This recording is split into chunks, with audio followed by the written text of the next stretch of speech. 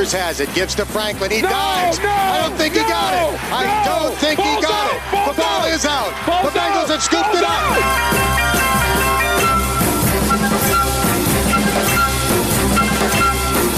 Burrow bouncing in the pocket, his throw caught at the 10-yard line. T. Higgins straight into the end zone. Touchdown, Bengals. It's a TD.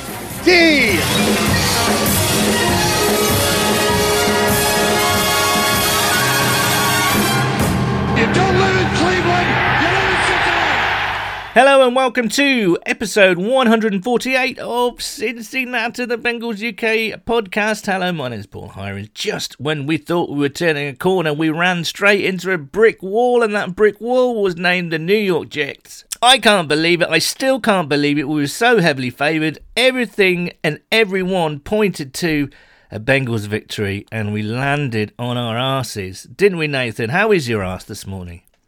Well, I tell you what, son, it's sore. Like, shocking, isn't it? Like, I mean, I was saying to you just before we got on the podcast, like, I was tweeting yesterday when the Bengals scored that touchdown in the fourth quarter and we took an 11-point lead. I was tweeting that, you know, it was nowhere near as bad as people were saying, and the defensive calls 3 turnovers. The offense did enough when it mattered, and, you know, you got to win ugly sometimes, and, you know, we're going to be 6-2. What a performance. I can't believe we threw away from there, my son. I really can't. I was watching in disbelief. Like, I slowly sort of got up from the sofa, and then I stood on my 2 feet, and then I was just back down to the sofa in absolute dismay at the end there. I mean, it wasn't pretty, was it? It was not. It was wholly unexpected, and for lots of different reasons, which we'll get into. 34-31 was the final score. I'm still a bit dazed and confused, really, because after playing so well the last couple of games, we came out and played really quite poorly in certain phases. And I don't know, the tone seemed to be set pretty early. Jamar Chase dropping a touchdown pass. Joe Mixon not getting in, I think, 2 goes from the 1. And then Mike White just kind of marching down the field, a guy that hasn't started an NFL game before. And before we go further and before we rip into the Bengals, because I think we're all kind of quite emotional still after that, you have to take your hat off to the Jets. They played fantastically well. And we've been in the Jets' position the last couple of years, so we know what a Herculean effort it is when you've got injuries all over the board. You know, your confidence is super low. It takes such an effort to break through that barrier. Now, I'm not saying that they're going to make the playoffs or get a winning record even, but, you know, last night they played really, really well. They obviously had a fantastic game plan. They executed really, really well. Some of their key players that were not injured really turned up last night. The defense played great. Some offensive weapons played great. And Mike White passed for over 400 yards. The first quarterback in NFL history who hasn't started a game before getting 400 yards on his debut. That's I hate being on the wrong end of records, don't you? Oh, 100%. But you bang on with that praise for the Jets. I mean, sometimes it's easy to just blame yourself and our players and everything else, and they absolutely didn't play very well. But you do have to take your hat off to the Jets. They really, I mean, that Mike White first start. The guy's a 5th-round pick. He's not exactly, some sort of golden rookie coming into the league by any means that's sort of highly favoured. And, he was absolutely excellent. 400 yards. I mean, absolutely fantastic. And as much as we look at the Bengals and we say, Coy, it was a really bad performance, you have to tip your hat. They were missing Corey Davis as well. Their defence played really well. They got a turnover when it mattered. And, I mean, also you've got to take about 7 of your hats off, son, for Michael Carter. I mean, 77 yards on the ground, a touchdown, 5.1 yards average, and then through the air, 9 catches for 95 yards. I mean, he was, unstoppable, the geezer. Well, we'll get into it, whether he was unstoppable or not. Shall we just get straight into it, Nathan? Let's get into it. Let's dice it up. What we're going to do? Right, yes, we haven't. Yes, let's get to our reazione. Reazione, reazione, ole, ole, ole. Reazione, reazione, ole, ole. Now, you mentioned Michael Carter, the fact they had so many passes out the backfield. Mike White, even though he had a fabulous game, you have to say, he didn't complete a pass over 10 yards. That's outrageous, isn't it? So what is that telling you about our defensive setup? It's telling you that we allowed the underneath passes, and most of those big yards were yards after the catch, which also suggests we didn't tackle very well, which we didn't. It was just kind of shocking right from the start. Lots of people saying we came out flat. Was all this smoke being blown up our arseholes kind of getting to us? I'm not sure. They did come out to play, but it was just they just weren't quite on it. And I don't know, Nathan. I don't know what happened. I said last week at the back end of the podcast that it's going to be interesting for the Bengals, because last week I've never seen so much media attention and general attention on the Bengals. Like the amount of outrageous claims on Twitter. There was Super Bowl claims. There's every media pundit in the world giving them praise. And you know what? Rightly so. They played excellently, the Bengals, and they got a huge win over the Ravens, and you really felt like they were on the ascendancy. But again, you're playing as heavy favourites against the one-win Jets, starting a quarterback who's never started a game before. He was a fifth-round pick last year. And, it was the ultimate trap game. The Bengals said they knew it was the ultimate trap game going in. They'd been preparing like it was going to be a trap game. And it was a trap game. And I think that's the disappointing part. Yeah. How do you keep saying, we know it's a trap game, we know it's a trap game, we're preparing like it's a trap game?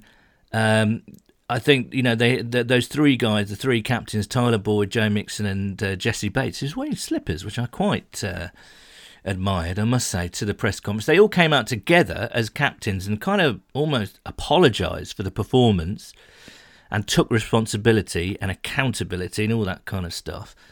And it was like Mixon's kind of said they came out hungrier than us. They wanted it more than us. Now, I don't know whether that's just a platitude that players say, and that's something that fans say a lot. When they can't quite put their finger on what happened, they come out, they trot out these kind of, they weren't passionate enough, they weren't hungry enough, they weren't, they didn't want it enough. I don't know what that means, of course, but I'm surprised they came out and said that, because my initial retort to that is like, how can you not match the Jets in wanting to win this game? If you'd won this game, you would have stayed atop the AFC seedings. You know what I mean? There was so much to play for. You're entering a critical moment of the season with the Browns coming up, the Raiders away, the Steelers who are playing better. Still don't think they're great, but anyway, the Steelers playing better. They're coming back to Paul Brown Stadium. You're facing a really crucial part of the season where most pundits will tell you after the Jets things will get harder. So there was a hell of a lot to play for. So with Joe Mixon coming out saying they wanted it more than us, they were hungrier more than us, I just didn't get that. It was like, what are you talking about? Yeah. No, I completely agree. It's a bit of an overused phrase, isn't it? And it doesn't really mean a great deal. I'm sure, the Bengals players knew it was a huge game for them. I mean, every win in the NFL, and this is an overused phrase, but every win in the NFL is hugely important. It's so hard to get a win in the NFL, and we've not got an easy game left this season. The Jets, if you're going to call it an easy game, was certainly one of the easier games, playing a team with one win, like I said, against a guy making his first start. The Lions was a fairly easy game, if you want to call it that. But I mean, you look where we are now, the rest of the season, you've got 4 divisional games against every team in our division's a good team. You got Kansas City, like you said, you got Oakland, Denver, are quite a plucky team. They've just lost Von Miller in the last hour or two Chargers are a very good team. I mean, every game now is going to be difficult. There's not going to be many easy games in there. And I think we're really going to have to sort of knuckle down and, going to have to try and sort of grind them out. There'll be wins in there for us for sure. But I just think when you've got a game like that against the Jets, you get the perfect opportunity against a guy making his first start. That's just one that you've got to win. If you're serious about, people are talking, and we'll get to this as well later, but people are talking about the trade deadline and are we going to go out there and make any moves to try and strengthen? I mean, if you like, how serious are you this season? How much do you want to win? Because, I mean, you get a 6-2, like you said, you're top of the AFC. I mean, even though it probably feels like a year or maybe even 2 years too early to be seriously talking about things like the Super Bowl, if you're 6-2 at 8 games in, I mean, you've got to all of a sudden start to think quite seriously about this. And I just thought that was a huge missed opportunity after you've gone and turned over the fridge by beating the Ravens. No one really expected us to win that. Turned over the fridge? I've never heard that phrase before. That's a good one. But no, that's what I mean. It's like you've made a real statement. And, no one expects it. And then you just go and shit the bed against the Jets. It's frustrating. 2 quality phrases in one rant there, Nathan. I like it. Very good. But then you look around the league and then you see the Dallas Cowboys playing someone called Cooper Rush at quarterback. And he passes for 325 yards and leads the Cowboys to victory. You got Trevor Siemian down in the Saints, who leads the Saints to victory against... the Buccaneers of all teams, and it's kind of like, well, it does it just kind of reminds you when you take a step back out in the Bengals bubble and say, okay, this thing does happen. It's happened to us, but it's just happened to the Buccaneers, Super Bowl champions. It's just happened to the Vikings, you know what I mean? So it does happen. It doesn't make that pill any easier to swallow, but it adds some perspective, at least, I think. As you might have noticed, we don't have any guests tonight. We don't have much to go. We're just going to rant throughout the show because there's a lot of you out there who share our views and offer some new ones, which is great. We'll get to them in a moment. And yet the Bengals are 5-3. More perspective for you before we go headlong into it again. More perspective. The Bengals are 5-3. They're about where I thought they might be, or hoped they might be. We're still, in a good position. We're still in amongst the playoff seeds at the moment. You'd have probably taken that after 8 weeks, wouldn't you? Oh, 100%. I mean, they're ahead of where I thought they'd be. I mean, I really thought this team was maybe sort of like a 7-8 win team this year, maybe 9, I thought was probably the ceiling. So for us to be 5-3, I think is excellent. And I know, obviously, in the NFL, you're only as good as your last game. And I think that certainly feels like the case with that loss against the Jets. But the frustrating thing, I think, for me is that I thought after that Ravens game, wow, this is the team we are. And I wasn't sure for a while, certainly at the start of the season, I had no idea what sort of team we were going to be, how Joe Burrow was going to be, what's Jamar Chase going to be like. I really wasn't sure. And when we beat the Ravens, I thought, Jesus Christ, this team's really, really good.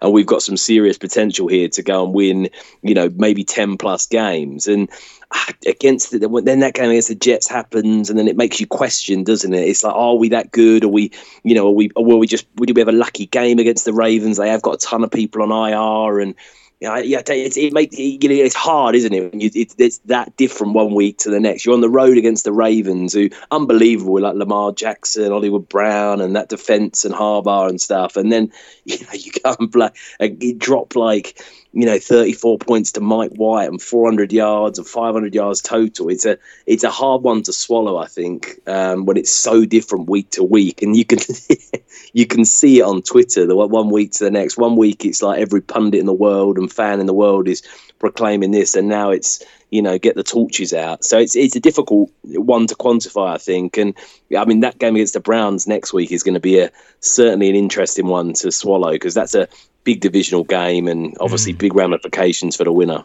Yeah, no, I agree. It was I thought it was a weird game last night. I mean, we were leading 17-10 or 17-14 at half time. And we were getting battered in every offensive category you can think of. Time of possession, passing yards, running yards, everything. We were well behind.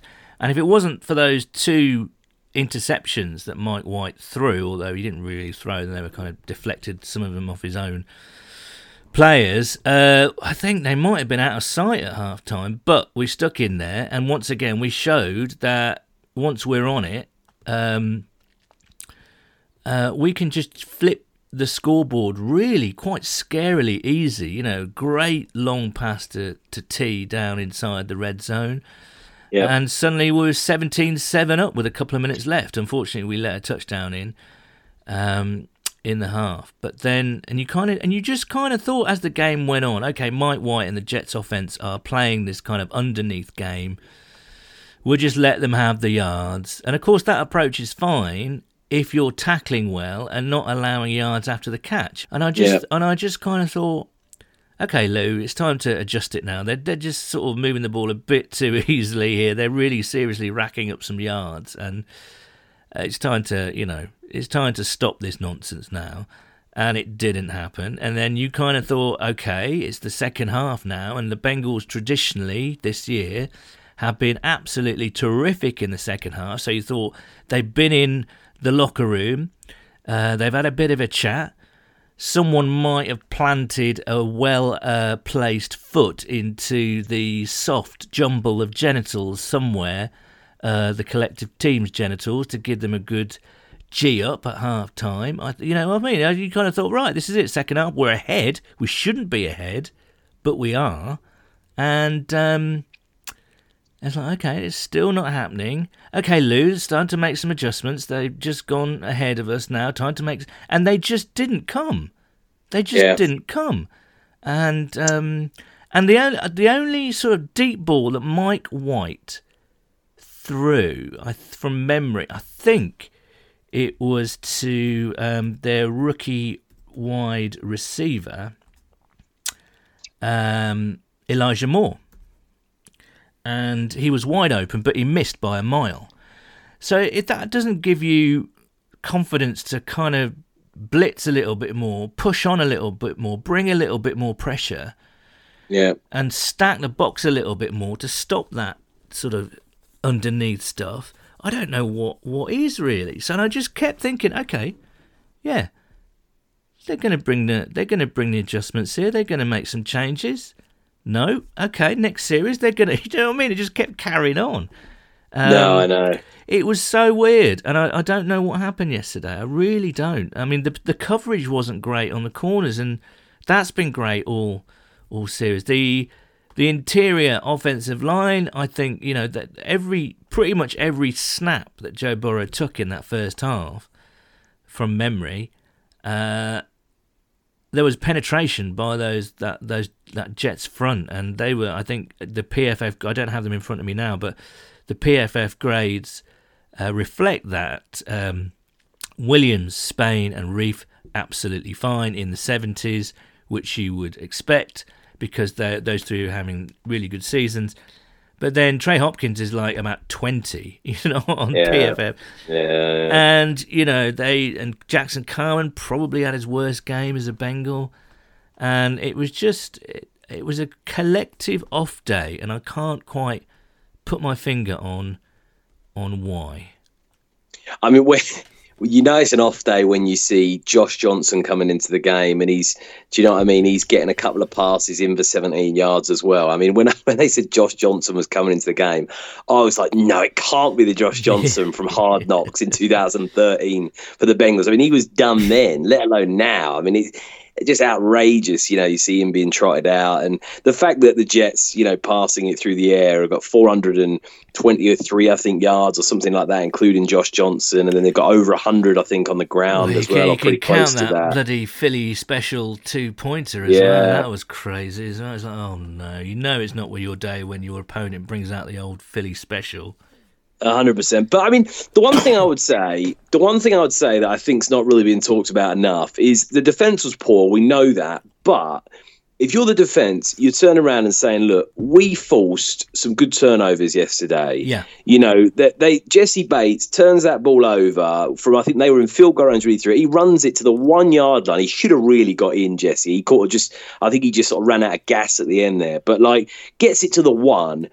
And the Bengals don't score any points there. And when it was fourth down and they went for it, I thought, I completely get this. And there's all this narrative these days around you just go for the touchdowns, don't muck about with field goals when, you're down there. And I was sort of like, look, against the Jets aren't very good. just take some points when they're there. And I'm not saying, if it was me there, like in Zach Taylor's role, I really would have had a long think about it. But I sometimes just think at the start of games, like when it's sort of back and forth, just take some points when you can get them against a bad team. If you back your defence, against Mike White, you think, hey, we can hold them here. Like just take the points when they're available rather than gambling there, when you don't really need to against a bad team. But I just think the defence did do quite well. They turned the ball over. They gave the offence some good field position. And, I mean, the stats for the offence, Joe Burrow, 21 of 34 for 259 yards, 3 touchdowns. You look at that and you say, yeah, fair enough. Tyler Boyd had 46 yards passing. The rushing game was non-existent. I mean, Mixon was 14 carries for 33 yards, 2.5 yards average. They did pick up a bit better in the second half, to be fair. But yes, you're right. The Jets did a really good job. And this is where you look at the Jets' defense. They had about 7 or 8 tackles for losses. Different people. Sheldon Rankins was all over the place. Mosley played well. The other Michael Carter had a couple of good tackles. Like they did a really good job of just stuffing the Bengals in that respect. They couldn't get anything going. Their defense played like us in the past few weeks. They were getting to the quarterback. They were absolutely stuffing the run, and they had really good coverage for the most part. As you say, T almost had a 100-yard game. Tyler Boyd was more involved. Chase had a couple of nice catches, although again he should have had that touchdown on that 4. 2 drops yesterday by Chase. I know it's hard to sort of like knock Chase because he's just been so incredible, but he had another 2 yesterday, which were just both of them. The first one was just a bit like, it took a bit of a deflection, but straight through his hands, and then that touchdown again. And I mean, you think that's the game. Yeah, he catches that there. We get another 7 points on the board. That drive turned into nothing. That's the difference between a win and a loss. And you don't want to drill it down, just by one play, in the game. But again, it's, that you can't really drop those. It was a great little route. He had a load of room. Good throw by Burrow. That's 6 there. But disappointing. I've got those pass blocking grades from PFF. Jonah Williams, 73.8. Quinton Spain, 66.0. So above average for Quinton, and you would say good for Jonah. Trey Hopkins, 21.7. Jackson Carman, before we went out with that injury, we're still not sure how serious that injury is, 40.8. Trey Hill, 5.7. Bloody hell. Although, let's be fair, he was on the field that long. Riley Reef, 81.1, so that's very good. So well done to Riley. There's real concern, I think, in the interior of that line. Trey had a good game against the Ravens last week. He hadn't been playing that well beforehand. Jackson Carman was up and down, but I think we all know or can see, I think, that he has talent and he's going to get better as his career goes on. So, I'm eager to see what he can bring to the table going forward. Let's hope he's not injured too badly. And Paul Dana Jr. Put out some stats today. Missed tackles by percentage per game. So against the Vikings win, 8 missed tackles, so that's 10.3%. The Bears, 11 missed tackles, 17.2%. The Steelers, 11 missed tackles, 13.4%. The Jaguars, 6, 9.8%. The Packers, 13, 17.1%. The Lions, 5, only 5 missed tackles, 8.8%. The Ravens, 8, 12.9%. And the Jets, 15, and that equates to 17%. Now, I think you can see the 3 17%ers are the 3 losses. So it's not rocket science to work out that the games that we've missed, say, I don't know, over 11 tackles, shall we say, and around 17% of tackles, we lose the game. And it's kind of inexplicable, but I don't know, it's it has to be improved. I mean, the question is, I think, that, moving this forward, the Bengals could quite easily have won that game yesterday without playing very well, which they often say is the mark of a good team, right? Yeah. A good team occasionally wins ugly. And we found ourselves 31-20 up. And I don't think most sane and sensible Bengals fans, I think they would all agree that we perhaps didn't deserved to win that game yesterday. Yeah. But we were certainly heading towards a win. And even when they got the ball back, 34-31 down, and with about 2 minutes left on the clock, and they stopped them on 3rd down 11, I kind of thought, we can still go and win this game. I was still fairly confident. It's like, okay, even though we played badly today, we could go down and win. Were you feeling that way as well? 100%. I wasn't. I couldn't believe they came back into it, to be honest with you. When Burrow threw that, that sort of pick that flew up in the air and then they scored, I was a bit shocked. Yeah. But I honestly wasn't panicked, exactly like you said. I was like, well, it's all right, we get the ball back here. Because they scored more or less straight away from that, which left quite a lot of time on the clock. The thing is, and we'll get into this phantom call in a minute, but when they stopped her, Mike Hilton makes that play, and you think, right, it's 3rd and 11, they didn't get anything, we're going to get good field position here. And you just think to yourself, Joe Boy's got the ball. He's got about a minute or so on the clock, minute and a half. All we need is a field goal at least to tie it up. We could easily go and win this and throw a touchdown. Yeah. I was confident. And I thought, you goes to overtime, we're the better team. You'd fancy us.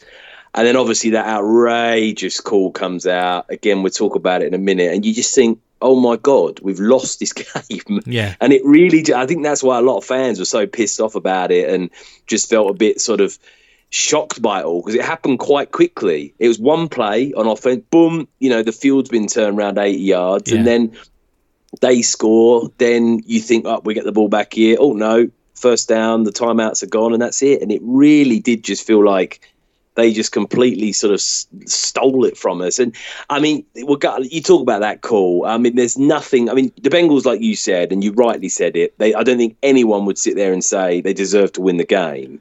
They didn't play well. The Jets played very well and deserved it. And but how many times in all sports have we seen a team almost dominate, absolutely. And then the other team just somehow stays in the game and just launches a massive smash and grab operation? Do you know what I mean? Exactly, and that is exactly like you said before. It's the mark of a good team if you can do that, and that's something that just worries me about the Bengals. And whether you want to talk about the coaching or the players or whatever, these tight games we're not good in. These one-score games at the end where it gets a bit nitty-gritty and it's a bit like who fancies winning it. I just think against the Packers... But then we did it against the Jaguars. Yeah, the Jags, though. I mean, the Jags... I know. You think how bad the Jags are. The Jags are probably, if not the worst team in the NFL, the second worst. We're at home in that game, and it took us, a last-second field goal. I mean, the Jags got absolutely battered yesterday and more or less shut out, apart from a sort of garbage time touchdown against the Seahawks with Geno Smith, who were 2-4. And you just think to yourself, we should have pummeled the Jags, and I know we did get a win in a 7-point game against them, but that's not saying a lot. And no. I do just think that that's something this team needs to improve on. You look back to last year against the Chargers, the first game of the season. You look back the season before with Zach Taylor in that game against the Seahawks in his first game as coach. Again, another grueling, tight loss. There's a couple of ties we've had in there that we couldn't get over the line. The Vikings game was a good one. That was a good one to win in overtime against a decent team. I know they've only got a couple of wins, the Vikings, but they're better than that. And I just think that that's where the Bengals have got to just sort of turn that corner in these tight games, because these next couple of games coming up are going to be good teams. They're not probably going to be games that we're going to hammer them in. And we need to just grind out a couple of dirty wins, son. Do you know what I mean? A couple of wins where you don't deserve it, and you maybe get a lucky fumble, or you just, a bit of an outrageous Hail Mary or a pick six or something that just, like that Green Bay game back in the day where the ball's out and Reggie Nelson's pounding it down the sideline. You do need a couple of those just for the team to sort of G us up. And there's too many of these games under Zach Taylor, I think, that we have lost that we could easily have won. And yesterday, just such a golden opportunity to go 6-2, and I think you go 6-2, and you're 80%. You're 80% in the playoffs if you're 6-2. I just think at that point, how many teams that are 6-2 miss the playoffs? You won't find many, and I think it's a shame there to not get a cheap win against the Jets, which was right there and ready to be taken. Yes. So I mean, let's not go into the call, because I think both things can be true. We would have got there's no guarantee that we would have marched down the field to get a score if we'd have got the ball back, quite frankly. But, we had a good chance, obviously. And we didn't play well enough to win. So blaming it all on one call, I'm not quite sure about. But it can also be true that one call was the biggest load of bollocks I've seen for a long time on a football pitch. Honestly. Yeah. No, I agree.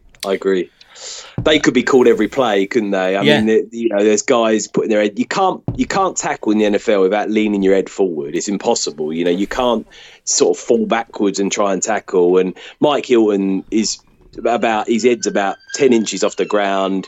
He's moving forward. The running back is going down. He knows he's getting tackled. He tilts his body down. They make contact. Neither one of them initiates it. It's just sort of within the play. And I just think if you're the line judge there, he's not knocked him out. The guy was fine. He got straight up. I didn't know what was going on. Yeah. I thought like something behind the scenes had happened, or it was holding or something. I just could not believe that. And no one on the pitch is calling for it. So it's not like the Jets players are asking for the flag or the crowd yelling out for it. It was a really, really odd call. And it's such a crucial time game as well. Absolutely, yeah. Let's not spend. I hate talking about refereeing decisions. It's ridiculous. No, so do I, because you just exactly like you said. There's so many more things in it. But I mean, I just think when it's the game's on the line, a few people are saying out there, maybe when 15-yard penalties should be reviewable, or some of these things should be reviewable in the last 2 minutes. And I don't think anyone wants to see more, VAR styles or video replays and games being decided like that. But when games are decided by phantom calls like that, I think for everyone involved, it's a bit difficult. But we've had them as well. Do you remember that Ben Jarvis Green Ellis touchdown where he was like miles short of the goal line? They gave him in and they reviewed it and gave him in. I remember that being a disgraceful call at the time, back in the day. So what goes around comes around. But obviously a pretty horrible call yesterday. Just heard that Jackson Carman's injury is not severe and he's considered day to day, so that's good news. Go on, the boy. For Jackson. A question to move this on and wrap this up, I think. Is this an anomaly or is this a worrying start of something?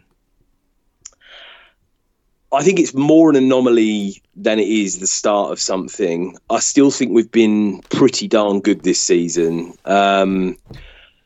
I think it's disappointing that we've not played well against bad teams, I think is the one thing I'd say. You look at that Jags game, we weren't that good in that. We were lucky in that. If the Jags had scored, the Jags had the ball at the 1 yard line. If they'd scored that, they'd have been up by about 3 touchdowns or something like that. I don't think we'd have come back from that. We did very well to dodge a bullet in that game on Thursday night. The Bears game was awful, really poor against a bad team. And obviously that Jets game yesterday was poor, but yet we've been very good against good teams. We were good against the Vikings. We were absolutely excellent, almost a perfect game against the Ravens last week. Exceptional division win. We were great against the Steelers, who I think are a decent team. It's odd. It's been a bit of a bizarre one. I mean, if you said we'd beaten the Steelers on the road, the Ravens on the road, we'd nearly had the Packers in overtime, beat the Vikings in overtime, but yet we'd lost to the Jets and we'd lost to the Bears, starting Mike White and Justin Fields, a rookie. I mean, you'd say, well, what's happened here? It's a really sort of strange turn of events. But the one thing that is encouraging for the Bengals, and I think will really help them, and Marissa Contepelli highlighted this last night on Twitter, is they've got 6 of the next 9 down the stretch are at home, and I think that's going to play into the Bengals' hands. I think that the crowd are going to be there in full force. That's going to help the Bengals, and I think that game yesterday, if it's at home, we absolutely steamroll them. I think the Jets crowd were really into that game yesterday and just gave them that lift. But I certainly think 6 of 9 at home will make it more of an anomaly, and I think we've got the players there. We're still healthy. 8 games in, all of our skill position players are healthy. The big guys on defense that you want are healthy. Obviously, we've just had, just heard from you there, son, that Jackson Carman's okay. He's day to day. That's always encouraging.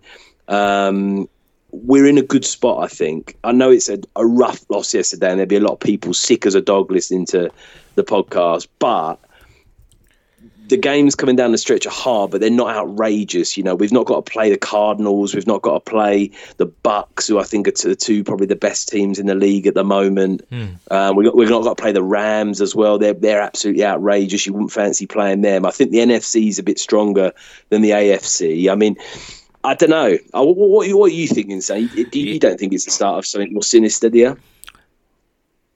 No, I don't think so. And I say that just because if you were to ask me, you know, this isn't a game in the middle of last year's disaster. Do you know what I mean? We've just beaten the Ravens, something we've been played off the park by the Ravens the past couple of years. Beat the Lions handily, beat the Vikings, beat the Jags. You know, it's in amongst wins. I think it does show us that we haven't reached that level of consistency that we're looking for.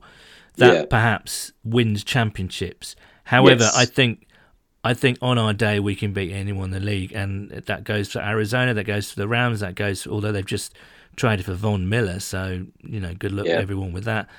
I certainly think we can beat anyone in the AFC on our day, but now the challenge is to play every game with the same intensity like we played the Ravens, and they didn't quite. I mean, they scored 31 points yesterday, and that generally should be enough to win you a football game. But the difference is this time they didn't have... I mean, they've been playing great complementary football, right? The defence has been holding strong in the first half when the offence has sort of taken its time to get going. Second half, the offence has come out to play. So it's all kind of fitted together really, really nicely so far. But yesterday, even though the offense wasn't great, they did score 31 points. But the difference yesterday was that the defense wasn't there to kind of bail them out. So their complementary football wasn't great yesterday. And I think that's probably why we lost. And, you know, you can include the coaches and the defensive approach yesterday. You know, that all goes into the mix. But, the challenge is now to treat, it's again a bit of a cliche, to play every game like a cup final. And... you know, reach that intensity, because as you say, there's some big ones coming up, but there's also some winnable. You look at the Chargers. A couple of weeks ago, I think we would have been crapping ourselves a little bit. Exciting. It's an exciting game, but you've got to say maybe the Chargers are a better team than us, perhaps. But now they've fallen off the last couple of weeks. Do you know what I mean? And it's maybe they're not quite as good as... maybe they've been worked out a little bit. I do hope that we haven't been worked out, but I do think yesterday was a bit of an outlier game because we had a specific game plan for a specific player in Mike White, and it worked not at all. But I don't think that would be our regular approach in regular games. Do you know what I mean? So a lot of people kind of saying, "Oh my God, I hope the Browns don't watch that tape from yesterday and all this and all that." I don't think we'll set up the same way like we did against the Jets, against the Browns. So no, I don't think it's an anomaly. But the challenge is now is to get back to that consistent complementary football and that level of intensity. If we can get anywhere near that, then we're 5-3. Who says we can't finish with 10 wins? So it's not all doom and gloom. It was a shocker yesterday, but I hope that's given them a massive kick up the arse and they don't repeat it. Yeah, I think the big thing is, like you said, 5-3 is the really strong thing. And I think as much as it is a bad loss yesterday, everyone would have taken being 5-3 with 2 wins against the Ravens and the Steelers at this point. Every single fan. No one expected much better than this. I think even the most optimistic of fans wouldn't have said we'd win more than 10 games. We're absolutely on our way to win 10 games. You got 9 left. You already got 5 wins. If you get 9, you go 9-8 with a 17-game schedule. I think you'll have a fairly good chance of getting in. The tricky thing for us, and it can work in our favour and it can work against us, is the AFC North is outrageously tight. I mean, the Browns are bottom of the division at 4-4, and we're playing them next. And you think if they beat us, does that, depending on our results go the other way, we could go to being bottom of the division or joint bottom at 5-4, which is, slightly outrageous. And the AFC is not massively competitive. I mean, the AFC South is an absolute shit show. The Jags and the Texans are miles out of contention. The Colts are 3-5. So you probably don't have to worry about them. The Jets and the Dolphins aren't going to cause anyone any problems, so I don't think you have to worry about them. The Patriots look a little bit tricky. Like Mac Jones is playing well. It's Bill Belichick. You've got to have a look at them. And then it's the AFC West's a bit of a mess. I don't know, it's a bit of a funny one. The Raiders without Gruden, interim head coach. They're Chargers playing well, look a bit, playing well. We've got them in 2 weeks. That'll be a cracker. Obviously, the Chargers, like you were saying earlier, they're good on paper, but they're a bit shaky at the moment. The Broncos, I don't think are that good. They've just lost Von Miller as well. I mean, you've got to fancy yourself against them if they do anything. Then it's the Chiefs, and obviously the Chiefs are playing tonight. Again, on paper, that offense is outrageous. Hill, Kelsey, Patrick Mahomes. But then you've got that defense looks a bit ropey, son, doesn't it? So it's very open. I mean, we could easily win the division. We could easily finish bottom of this division. It's going to be really tight, the AFC North. And I think those 2 wins in the division against the Ravens and the Steelers are going to serve us well. And, if we can beat the Browns and go 3-0, in the division, core blimey, you'd be in a good position. So as much as we're sort of licking our wounds at the moment, you go in there and you beat the Browns at home, 6-3, they're 4-5. Core. It's all to play for. It's all to play for, son. Right, let's get to our parish notice board. Yes, we do have some news, and it's all about the meetup. We're going to have a meetup at the end of November the 28th, Sunday, November the 28th, in Sheffield at the Red Deer pub, upstairs at the Red Deer. 5:30, doors open, and we will be watching as we mentioned, the Bengals versus the Steelers, the return game of the Steelers, this time at home. Crucial game in the AFC North. So do come. I think hopefully everybody saw the photographs from our recent meetup in London and how much fun everyone had. And they are really great because sitting in a room full of Bengals fans cheering and sharing the pain is quite something, really. So do come. Sunday, November the 28th at the Red Deer pub in Sheffield.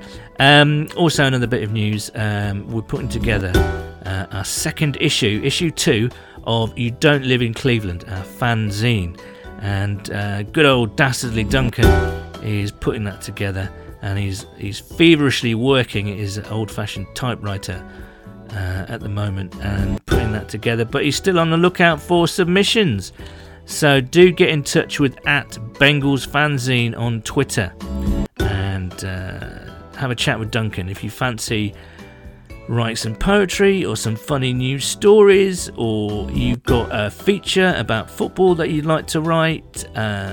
Maybe you've got some photographs that you'd like to share, not those kind of photographs, but some photographs. Whatever you want, it's all in play. So if you have any ideas, I should say, do get in touch with Duncan. The deadline is the end of this week, the 4th of November. So if you want to contribute something, you can get in touch with Duncan @BengalsFanzine on Twitter, or you can email him bengalsfanzine@gmail.com. Of course, sadly, this is only for UK fans only, although you can get in touch with Duncan if you live in the States for a copy, and they're really cool. They're kind of individually numbered, they're quite nicely put together, and but it's just a way for another platform for people to share their views and all that kind of good stuff. So yes, @BengalsFanzine, bengalsfanzine@gmail.com. If you've got any ideas or anything that you'd like to write, or even if you draw, you want to draw something, anything that you want that would look good in a fanzine, then get in touch with Duncan. Right, it's time for our correspondence, and you better believe there's some angry people out there. So you ready, Nathan? I'm always ready for the backlash. Phil Hatton at Bengal Blue Boy. Solid handle. Score 31, and you should be winning, especially with a top 10 D. Lou in the D had a bad day. Got to get it right quick. Oh, and the players should be dictating the end of the game, not the refs. Hear, hear. Gaz Proc at Gary Proctor5. They played harder and wanted it more than we did. Simple as that in my eyes. There you go. There's those phrases again. Sorry, Gary, but Aurelius FC just didn't play well as a unit at the same time. New QB, third road game, team that got embarrassed by a rival the week before. Great game plan from the Jets as well, although we lost a good game to have before the Browns, who will play in a similar way. Who day? Sam Reeve at Johnny Prong. Despite starting flat, as Mixon put it, still managed 31 on the road and probably should have held out in the fourth, being 2 scores up with better game management. Jets battled hard and got the break at the end. Move on and beat the Browns. Here. Der German Tiger at Der German Tiger. Solid handle. So you need to learn the German for solid handle. So if anybody from Germany, I know people listen to us in Germany. Guten Tag to all our people in Germany. What is solid handle in German? That's what I want to know. And if you tell us, I promise you, Nathan, I'm promising on his behalf, Nathan will do a few German solid handles next week, won't you, Nathan? Absolutely.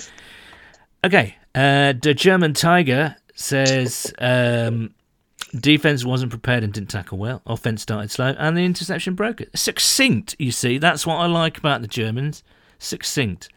Sean at Disciple of Ange. I don't know if that's a shocking hand or a solid hand. You've given it several solid handles before in the past. You have. It's a bit of a funny one, isn't it? I don't. It could be a shocking handle as well. Okay. I'll let it go with nothing today. Okay. Sean says, when I put out the question on Twitter, what went wrong yesterday? Sean says everything. So there we go. Fair enough. BB at Bengals Bluebird. Solid handle. Defence was woeful. Enough said. I said very succinct, these opinions. I like that. Andy Bennett at Bennett Carew. Joe seemed to want to force the ball to receivers. Carter made hay once the secondary dithered. Then when the white, I like that. The white started to throw it around more than they seemed to be in no man's land. A deserved win for the Jets, sadly. I quite like calling Mike White the White. Makes him sound a little bit more threatening than just Mike White, really, doesn't it? Northern Bengal at Bengal Stewart. My biggest fear, have the Jets exposed our defence? Those short passes worked yesterday. We asked a rookie QB to beat us throwing, and he did. I think we've discussed that, haven't we? Matthew, Matt. Feared it would happen after the way we took the Ravens apart. Just abysmal. Get home, watch film, and come up with something better to take on Cleveland. Ken Davis. 3 things for me. Defensive game plan was poor. We knew all week the few offensive options the Jets had, then played like it was a surprise. The O-line had a really poor game, so we had no run game, and our attitude was wrong. We thought we just needed to turn up and collect the W. Mars at Marza92 says it's a dreadful performance from the defense. Never predicting a win for us ever again. Only 2 I expected us to win. We've lost. So many people, including us, expected the Bengals to win yesterday, didn't they? And then, all eating lots of humble pie today. Jamie at Trek White Beast, so glad to have Bengals group therapy back after too long. Pleased to be of service. The defensive scheme was an utter shambles yesterday. Perhaps people pointing at things elsewhere, but that is the main reason we lost. Kept getting murdered on generous zones. Sometimes you have weeks when the players don't quite turn up. That's when the scheme becomes important. But when the players don't play and coaches don't coach, you get a complete mess. There you go. Richard Dixon at Lord Rixendale. Solid handle. Hugely disappointed. You sound like you got asthma when you do that breathy. So are you all right?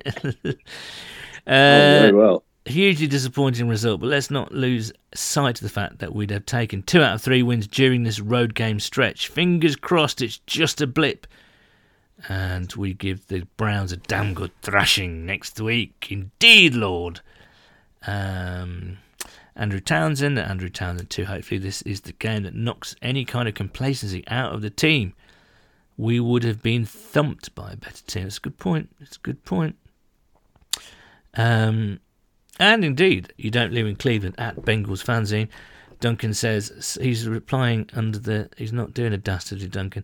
Slow start again, he says, has me wondering if our scripted plays to begin a game needs a total revamp. That's a really good point, because we haven't started off games really very well on offense at all, have we?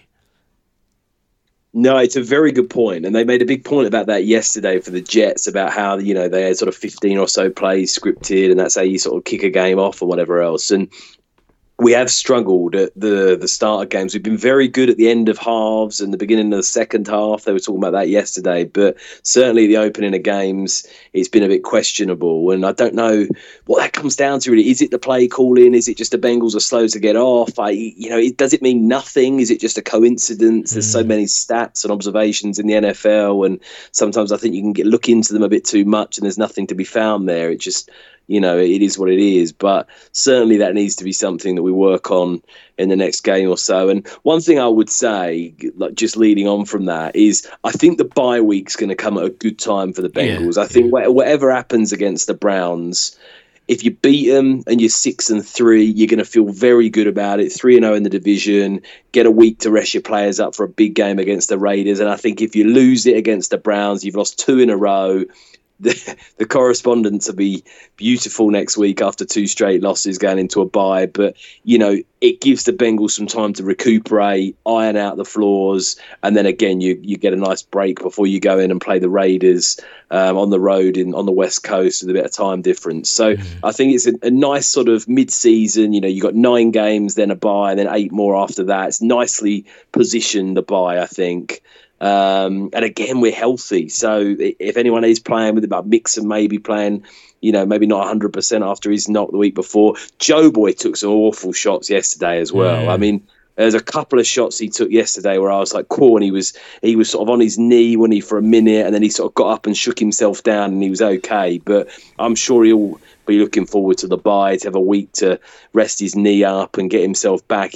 I still think at times he's not moving as nicely as you'd want, or as freely as you want. I think he'll really enjoy a week to, especially after facing Myles Garrett next week, he might need that week. So, good time for that bye. Stuart Davis at Stu Davis, like it or not, but this is really interesting actually. Like it or not, but Burrow has cost us the 3 games we've lost with late interceptions the opposition have taken advantage of.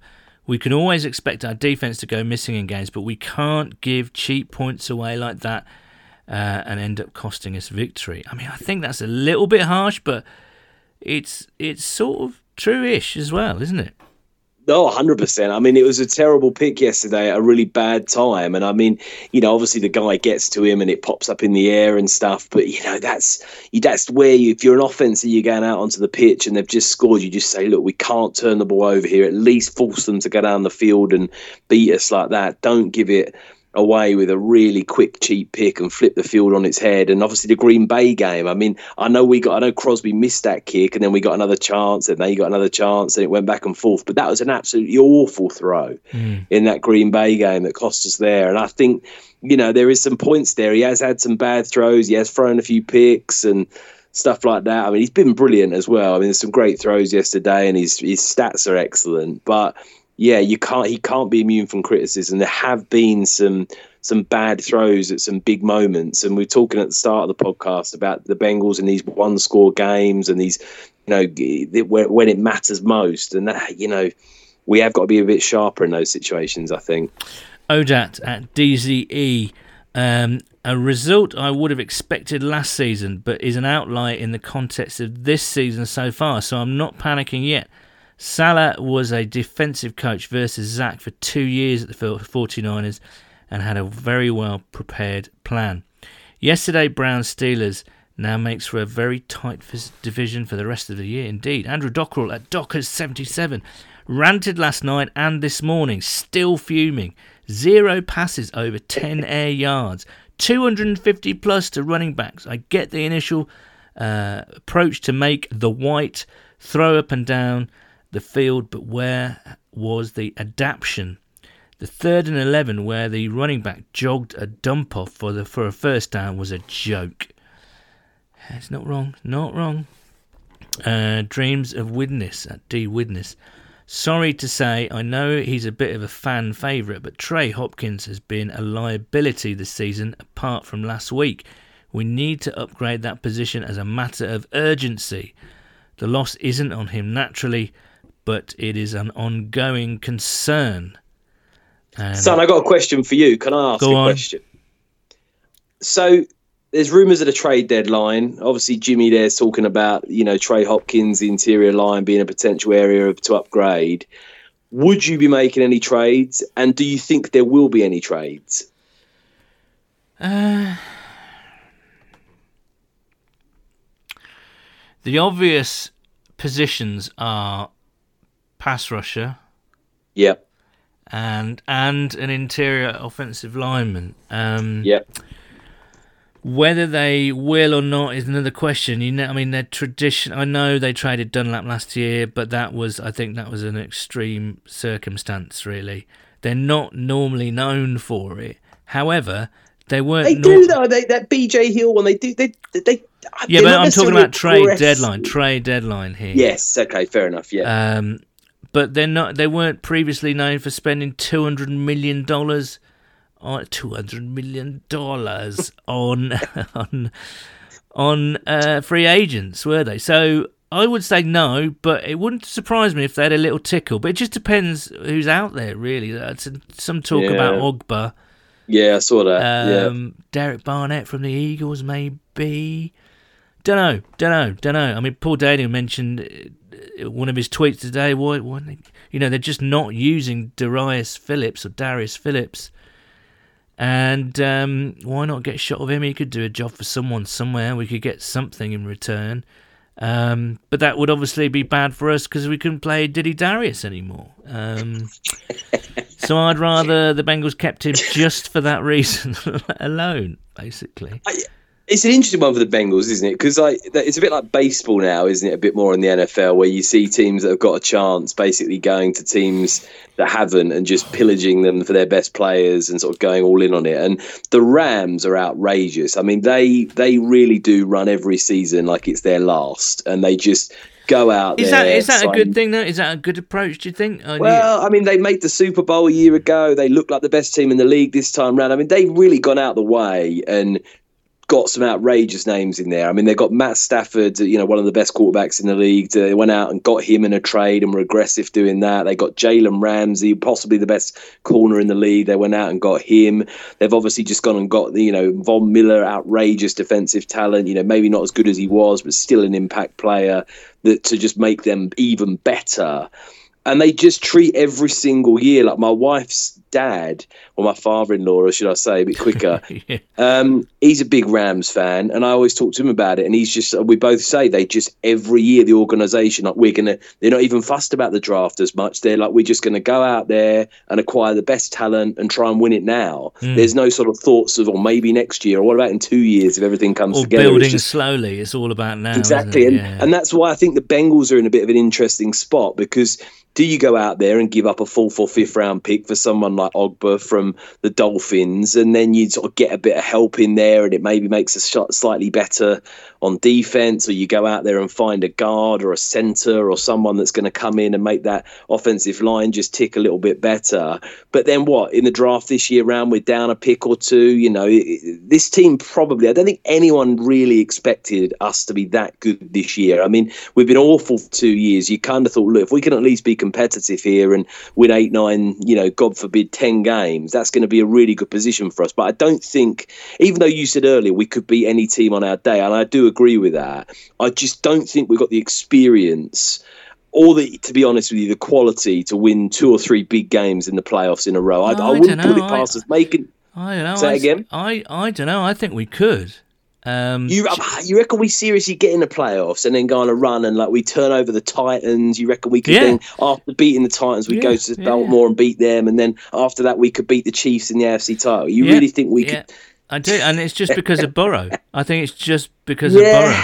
He's got ice in those veins, Nathan. He's got ice in those veins. No, it's true. And I mean, he is a bit of a rare talent like that, where you do feel like he might play his best football when it matters. But I don't think... I sometimes think the Bengals are too conservative with trying to win next year and always moving the salary cap along and playing it a bit sort of close to their chest, and you're keeping enough money there and never trading up and never really being aggressive enough to win now. But I also don't think if you're going to do that, it's this year. I think next year feels like the year where, Jamar Chase will have a year under his belt. Burrow will be going into his third year. There hopefully won't be any questions about his knee there. He'll be fully back to 100%. You've got none of the guys that you've got. Trey Hendrickson signed through, a couple of those corners you'd like to retain. But I mean, we've got a lot of salary cap room. You hopefully keep Jesse Bates either by the franchise tag or you sign him to a long-term deal. Burrow's still in his rookie contract. Next year for me would be the year if you're at the trade deadline and you're 6-2 that time round, I'd put the house in. I'd go out there wielding second round picks, first round picks, and I'd be shopping them everywhere, all over the shop. I'd be doing whatever it took. But I don't know if it's the right time this year. I'd still think we need our draft capital, get a couple of young guys in, and keep building for the future, because you've got a great nucleus. And I just don't think this year's the year, son. As much as I can see the talent there, I'm just not sure I want to be giving up third, fourth, fifth round picks. Yeah. Well, you look at the Rams, because they really don't like drafting people, as it seems. And then next year's draft picks are round 1, they traded that to the Lions. Round 2, they traded that to the Broncos. Round 3, they traded that to the Broncos, although they still own a compensatory pick. Round 4, they traded that to the Texans. Round 5 will be the first time they'll be selecting someone. Round 6, they traded to the Patriots. Round 7, they've got their own draft pick and a Dolphins pick. So they're only picking three players in next year's draft. So, and yet they're one of the best teams in the league. So I think it's almost too much to get into at the moment, isn't it? Because it's like it's a whole philosophical discussion. Do you draft and develop, or do you just say, sod it, let's just go for broke every single year? Let's just fly so close to the edge of the cap, which a lot of people argue that is just not really a thing. It's there to be manipulated, and which it is basically. Do you just absolutely go for it and just acquire all this talent in the hope that it all comes together? I mean, the Rams will be disappointed if they don't get to the Super Bowl this year. But then again, you look at Arizona, they stocked up on not necessarily trade picks, but they bought in J.J. Watt, didn't they? They bought in A.J. Green. They're both having good seasons, although Zach Ertz as well, didn't they? Zach Ertz, that's 2 weeks ago. Yeah. Yes, and that's proving to be. But then that's mixed in with the likes of Kyler Murray, and all existing players like Chandler Jones. It was already a half decent team in the making. So I don't know. There's a whole philosophical. I've got an outrageous trade proposal. Right, I was thinking about this last night while I couldn't sleep last night. I just don't know what. Probably the Bengals played into it, but I was thinking in my head about trades, right? And I want to hear what you do here, right? Right. We send the Vikings T. Higgins, and probably a second round, maybe first round pick for Justin Jefferson. What are you saying? I'd say no. You reckon? Just because I think T is a very similar player. I get what I mean. That would be to have that LSU receiving core and quarterback on the Bengals. That would be quite something, wouldn't it? But I mean, it would just be the best 1-2 in the league with Chase and Jefferson. I don't think anyone would really argue about that.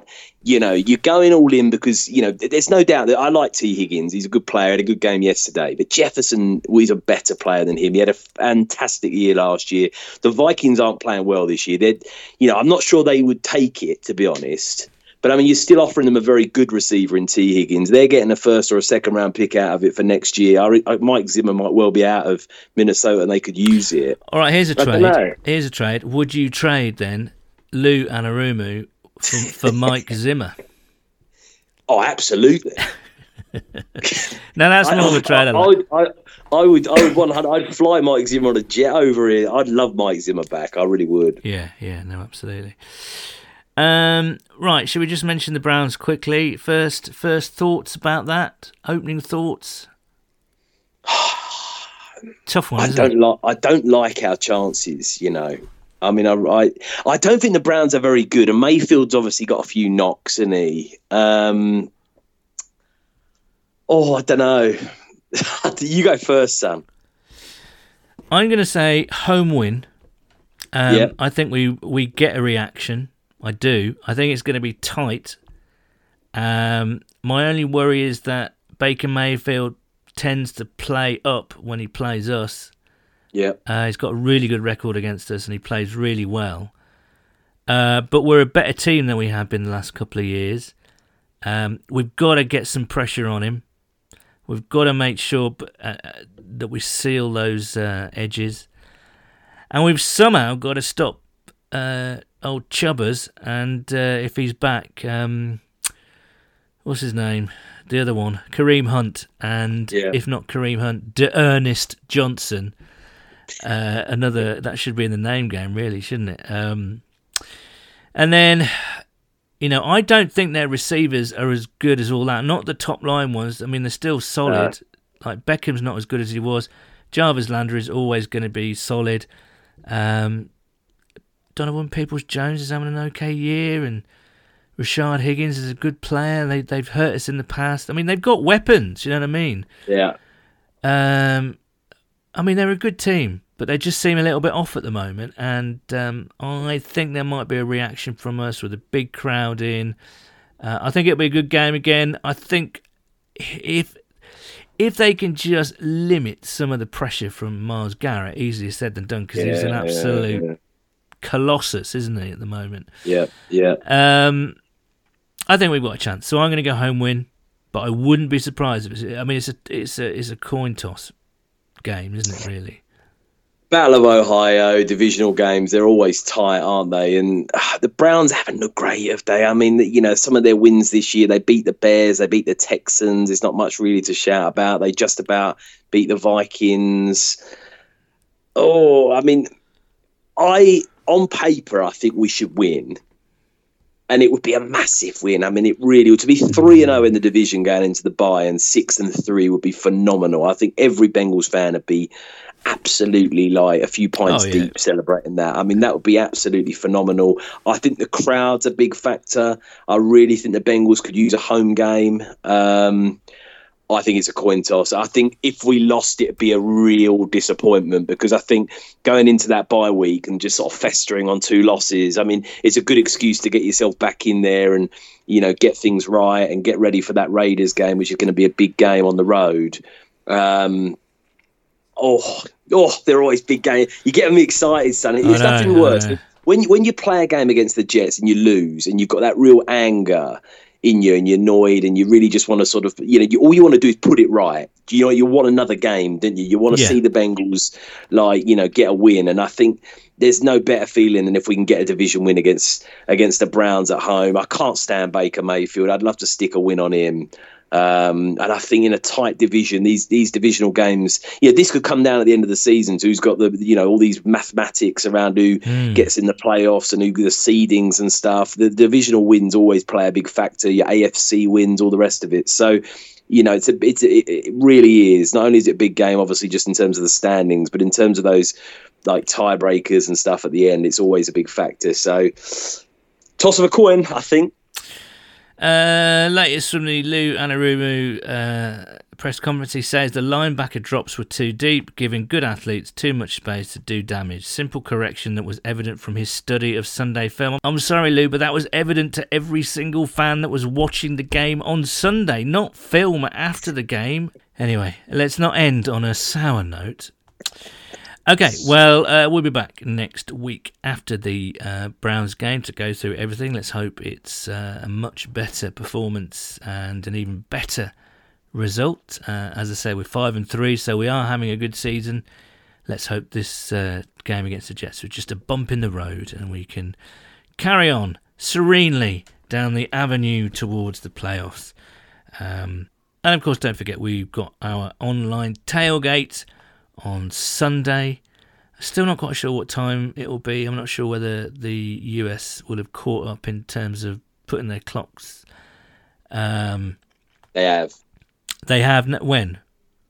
It'll be the game next week's at 6. There's only ever one at 5. Okay, right. Okay, so it'll be back at 4:30 next week, UK time, 11:30 US time.